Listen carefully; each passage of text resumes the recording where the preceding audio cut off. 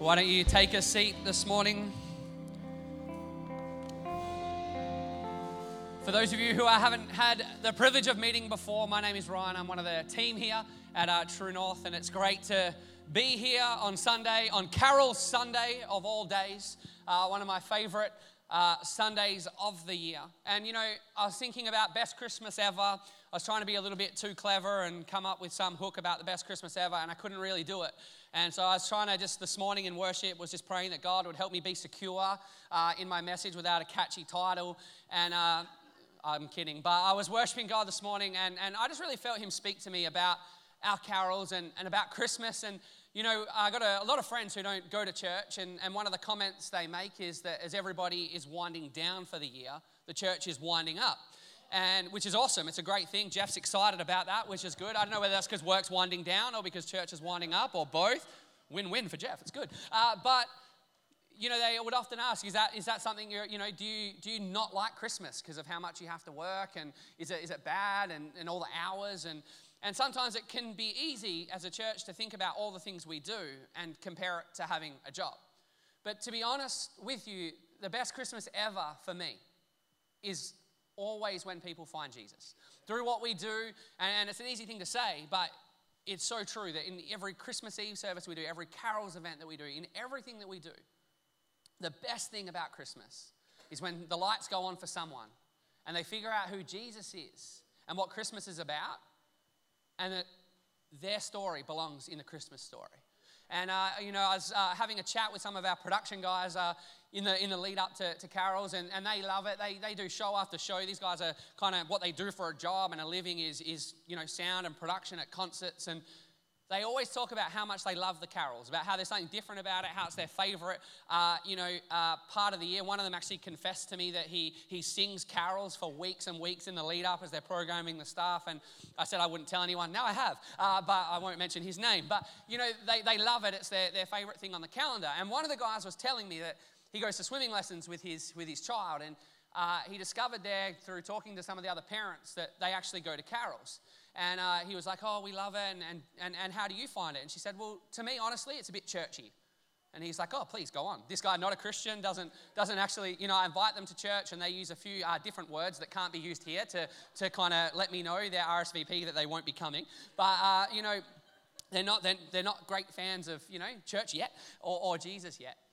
But he goes, oh, go on, tell me about it. He goes, well, they sit there and they talk about Jesus, and it's so preachy, and he's like, what are you going to? And they're like, a carols event in the park? And he's like, yeah, put on by and they're like, a church. And she's like, do you not think it's okay for the church to talk about God and the church at their event that they're putting on at Christmas time? And she's like, no. And he's like, what is it again that we're celebrating? This is my non-Christian friend. And she's like, Christmas. And he's like, yeah, tell me a bit more about Christmas. And he goes, do you not think it would be okay for the church who believe in Jesus, who put on this free event for everyone to come to, when the songs are written about Jesus, to take maybe 5 minutes in a message to talk about Jesus at a church event in the park? And she kind of just froze and was like, yeah, I guess so. And realized that her argument was just becoming more and more ridiculous. But I love that this guy, I was like, mate, you've become one of us. You're defending Jesus. And he was like, don't push it. And he's like, I'll tell her not to come next time. But I love it that this guy has no real understanding of who Jesus is, but year in, year out, does this event, sits there, and it's slowly sinking in. And the best Christmas for me is going to come when those guys are sitting there, and I believe it will happen, that eventually one of them is going to give their life to Jesus because they're just absorbing, without even realizing it, the Christmas message. And it's a reminder of why we do this. And we are looking at the idea of the best Christmas ever and what makes that. And for me, honestly, there's nothing better than that. There is nothing better than all the time and effort and resources that we put into what we do as a church than when somebody finds Jesus. Doesn't matter if the carols are sung perfectly. It doesn't matter if all the tech gear at church on a Sunday works perfectly or everything's so smooth and runs on time. But what matters is when someone walks in and discovers who Jesus is. That's the best Christmas ever. And this morning we're looking at this topic, and last week we looked at Zechariah and his story, and a little bit of a lesser known character, I suppose, sometimes in the Christmas story, but so important. And we looked and we learned that, the story is not about us, but that we have a part to play. that the Christmas story, the best Christmas ever, the best Christmas there ever was, the birth of Jesus, is not actually about us and what we can do and what we can get and about us feeling good, but it's actually that we have a part to play in this whole story. And that's the privilege that we have. And this morning we're going to be looking at the story of Mary and the angel appearing to her and telling her about the birth of Jesus and what's going to happen there. And Mary, obviously a much more well-known character than Zechariah, but has an equally important role in playing her part in the Christmas story and what that looked like for her. So we're going to be having a look today in Luke chapter 1, verses 26 to 38. And we'll just read through it and then begin to break that down a bit. And it says, in the 6th month of Elizabeth's pregnancy, God sent the angel Gabriel to Nazareth, a town in Galilee, to a virgin pledged to be married to a man named Joseph, a descendant of David. The virgin's name was Mary. The angel went to her and said, greetings, you who are highly favored. The Lord is with you. Mary was greatly troubled at his words and wondered what kind of greeting this might be. You know, often I look on social media and have a look at, there's a few different people who use different hashtags, and one of them would be Teacher Life. And you teachers out there, you know who you are. You tell your stories of what your students do or how you have to do marking, and it's Teacher Life. I'm putting my angel in this situation, Gabriel, and I'm pretty sure he would go home and he would have one called #AngelProblems. Every time he shows up somewhere to greet someone, he says greetings. There's nothing troubling about greetings. It's like a nice, friendly statement, but everybody is scared of the angel. So here's what we'll do. If an angel ever appears to you, you got to play it cool, act like nothing's happening, nothing's wrong, just, what up? How you going? Who this? Be nice to the angel. Don't make him feel uncomfortable by making him scared of you being scared, so that he doesn't have to be like, it's okay, it's okay. But once again, Mary minding her own business, boom, angel appears. And then he begins to give her this message, and here's where it is. The angel said to her, do not be afraid, Mary. You have found favor with God. You will conceive and give birth to a son, and you are to call him Jesus. He will be great and will be called the Son of the Most High. The Lord God will give him the throne of his father David, and he will reign over Jacob's descendants forever. His kingdom will never end. Verse 34, Mary asks, how will this be? Mary asked the angel, since I am a virgin. The angel answered, the Holy Spirit will come on you, and the power of the Most High will overshadow you. So the Holy One to be born will be called the Son of God. Even Elizabeth, your relative, is going to have a child in her old age. And she who was said to be unable to conceive is in her 6th month. For no word from God will ever fail. I am the Lord's servant, Mary answered. May your word to me be fulfilled. Then the angel left her. We see in this story, she's there, kind of living life, doing her thing. An angel appears and comes and tells her that the Lord's favor is upon her. In this moment, Mary finds the favor of God on her life. She learns that she is favored by God. The reason this is a big deal for Mary is that there is nothing great about Mary, who Mary is on paper. Mary is a young, poor girl. In society, that's not worth much. It's not about putting her up. She's not someone that would have been looked to or someone that would have been considered to have gotten favor. She's not rich. She's not of high status. She's just an ordinary girl living out her life. Not rich, not wealthy, not well known, but in fact kind of considered in some areas to be kind of the least of who people are. Yet God chooses her and sends an angel down and says, by the grace of God, his favor is upon you. And here's what's going to happen. You're going to give birth to Jesus. He's going to be the Savior, the Messiah, the King of Kings, the Lord of Lords. And you are going to bring him into this world. God's favor is on you. At Christmas time, we think about favor in different ways. And one of those that I noticed a lot, and I heard this in the shopping center even yesterday, walking around, a little boy having a conversation with his mum and saying, Mum, I've been pretty good this year. I think I'll be on Santa's good list, and he's going to give me a pretty good present. And she was like, yeah, I think you've been okay. Don't get your hopes too high. But, she was like, you've been pretty good. You're a good boy. You're right. Santa should give you something. And we have this whole thing that's geared around naughty or nice, good or bad, that we get something based on what we do. But when it comes to finding favor, when it comes to finding God's favor, it's actually not about naughty or nice, good or bad, status or no status, giftings, charisma. It's actually about his grace on our life. And you can't do anything to earn that. It's there for you. And there is something to be said, and we learned last week about faithfulness and living faithfully and living out the call of God on our lives and just chipping away and doing the right thing. But that doesn't earn us God's favor. It's given to us. That it's his grace that is poured out on us that brings us that favor. And so in this moment, Mary's scared of the angel, but he's quick to remind her God's grace is upon you. He quickly reminds her why he's there and begins to set up what's happening. And everybody wants favor. Everyone wants grace. Everyone wants good things. Everyone wants that call of God on their life. And I remember growing up, I'd always look around and still are tempted to do this today, to look at what God is doing in other people's lives and begin to wish for their favor. Look at what God's doing in that church with that person and that pastor. And look at my friend who this has just happened to them. And it's easy to go, oh, wouldn't it have been great to have been Mary, written down as the mother of Jesus, one of the most important characters in the Christian story. But then we never see what's actually underneath, what actually happens, the things that people have got to go through. And I know for me, every time God has called me to something, it's always a little bit harder than what it would seem. You know, the saying sometimes goes that there are more questions than there are answers. So sometimes you're there and you think, oh, this is going to be great, and I just want the call of God, and then something comes, an opportunity comes, and you look at it and go, whoa, this makes less sense than what I thought it would. That seems harder than I hoped. That seems a little bit more confronting than maybe what I wanted. And we're stuck there looking and going, oh man, I've got more questions now than what I had answers. And this is what's happened to Mary. She's confused and greatly disturbed. You know, I look at this as the kind of, I love caller ID. I don't know if there's any caller ID fans out there. I'm a fan of caller ID. I like to know who's calling me. I like to know if I know the number or don't know the number. I like to see if it's private number, because that 90% of the time, that's telemarketers, you know, to let that one go right through.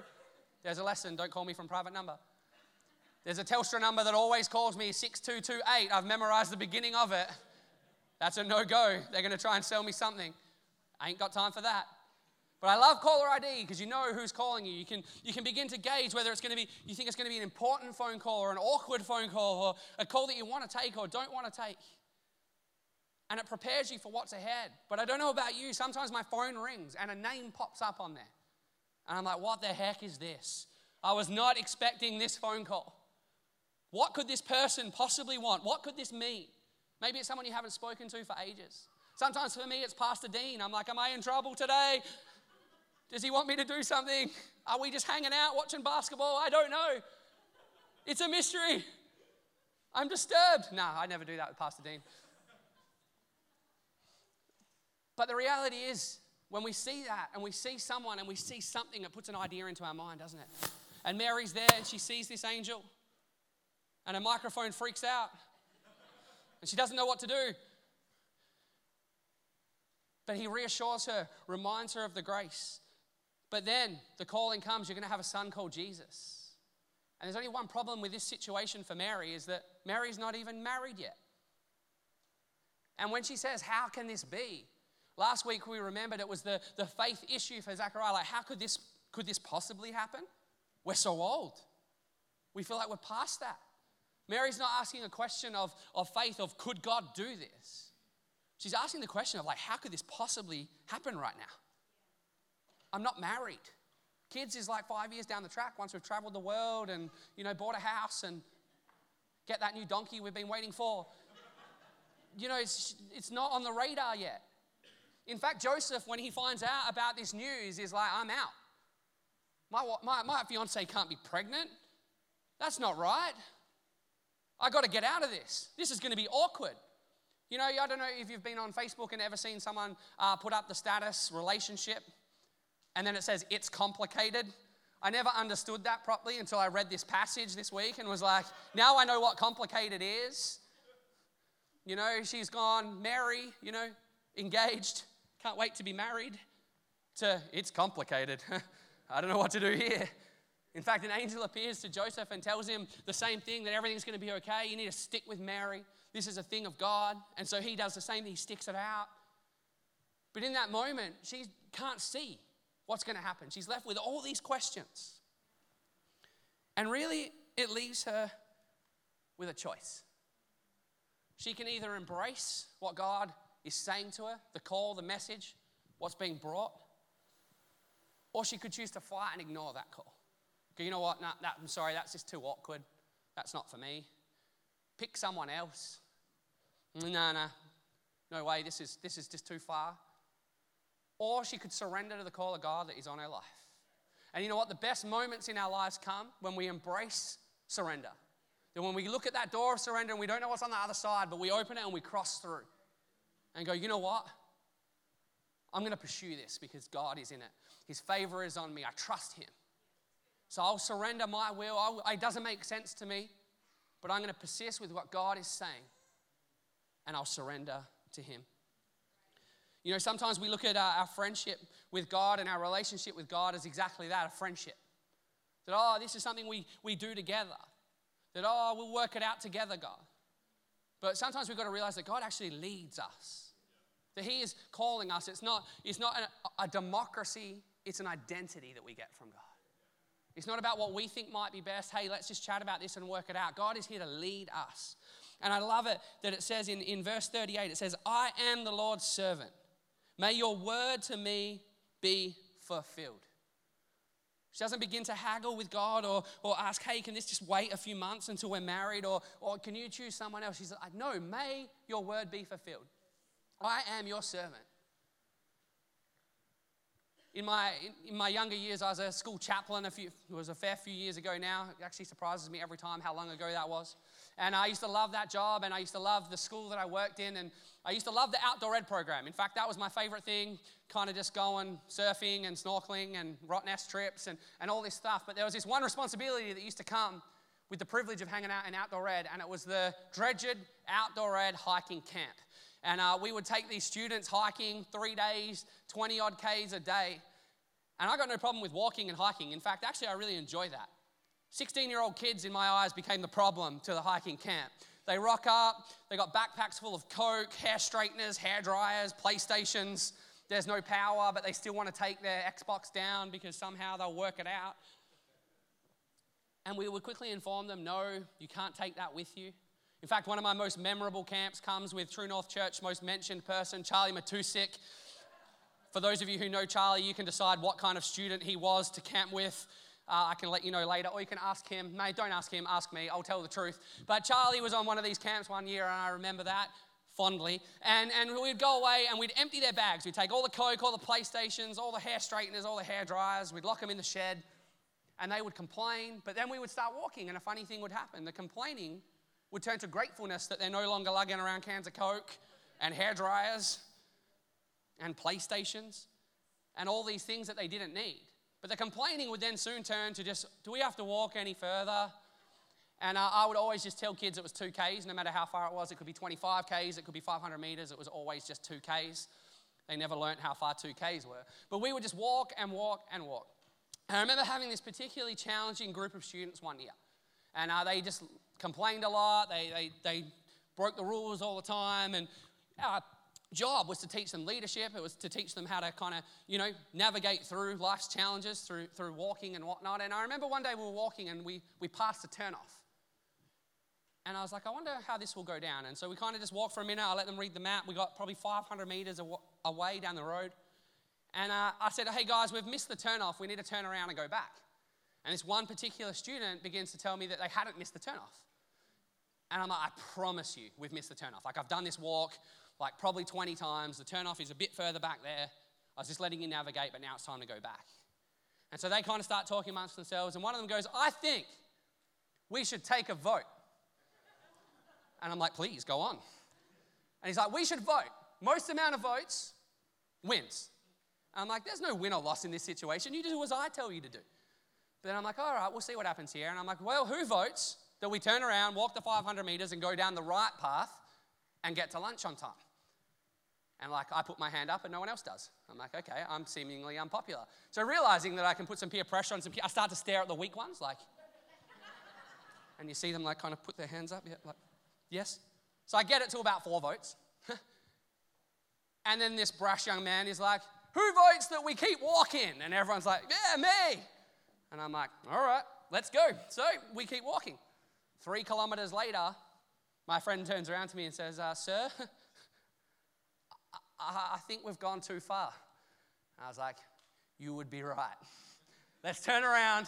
So 3 Ks back the other way we go. Onto the right track. We miss lunch. It gets dark. And he turns to me when we finish the walk and he goes, sir, Ryan, I will do whatever you tell me to forever. I'll never question you again. And I'm like, good. Set up my tent. I take my steak medium rare in that Trangia and you'll sweep out the bus when we get back to school, and just started giving him all these jobs. And he couldn't question me again. He had to do it. But what these kids needed to learn, that life is not always just about democracy. Actually, sometimes we need to listen to leadership. And when it comes to our walk with Christ, sometimes that's how we look at it. God calls us in a certain direction. He tells us to do something. Maybe he corrects us or steers us or tells us our part to play in the story. And we begin to act like it's a democracy. Can I vote on that, God? Or how about this? Or can this be negotiated? But when we realize that our identity comes from Christ, that it's him who is leading us, he is shaping who we are, we realize it's not democracy at all. It's actually our identity that we're having formed through following Christ. And as we enter that doorway of surrender, as we begin to surrender to him, it doesn't matter how many questions are left. It doesn't matter how big the challenge ahead of us looks. We know that he has called us and his grace is on our life. That he doesn't fail. I love it. It says the word of the Lord never fails. He never fails us. He wants us to be a part of his story. He wants us to be a part of doing his work in this world. And that's not all for us to do the same thing, to go, you know what, I'm gonna leave my job tomorrow and work for this agency or a church or do that. But God is calling you right where you are. His grace is on your life. And he wants you to play a part in his story. And that's not always going to be easy. It's not always going to make sense. Sometimes it will be challenging and hard. But his grace is on your life. He has chosen you. Your identity is in him. And he wants you to follow him. I'm going to invite the team to come back up and join us this morning. We're going to, in a moment, spend some time just singing to God one more time.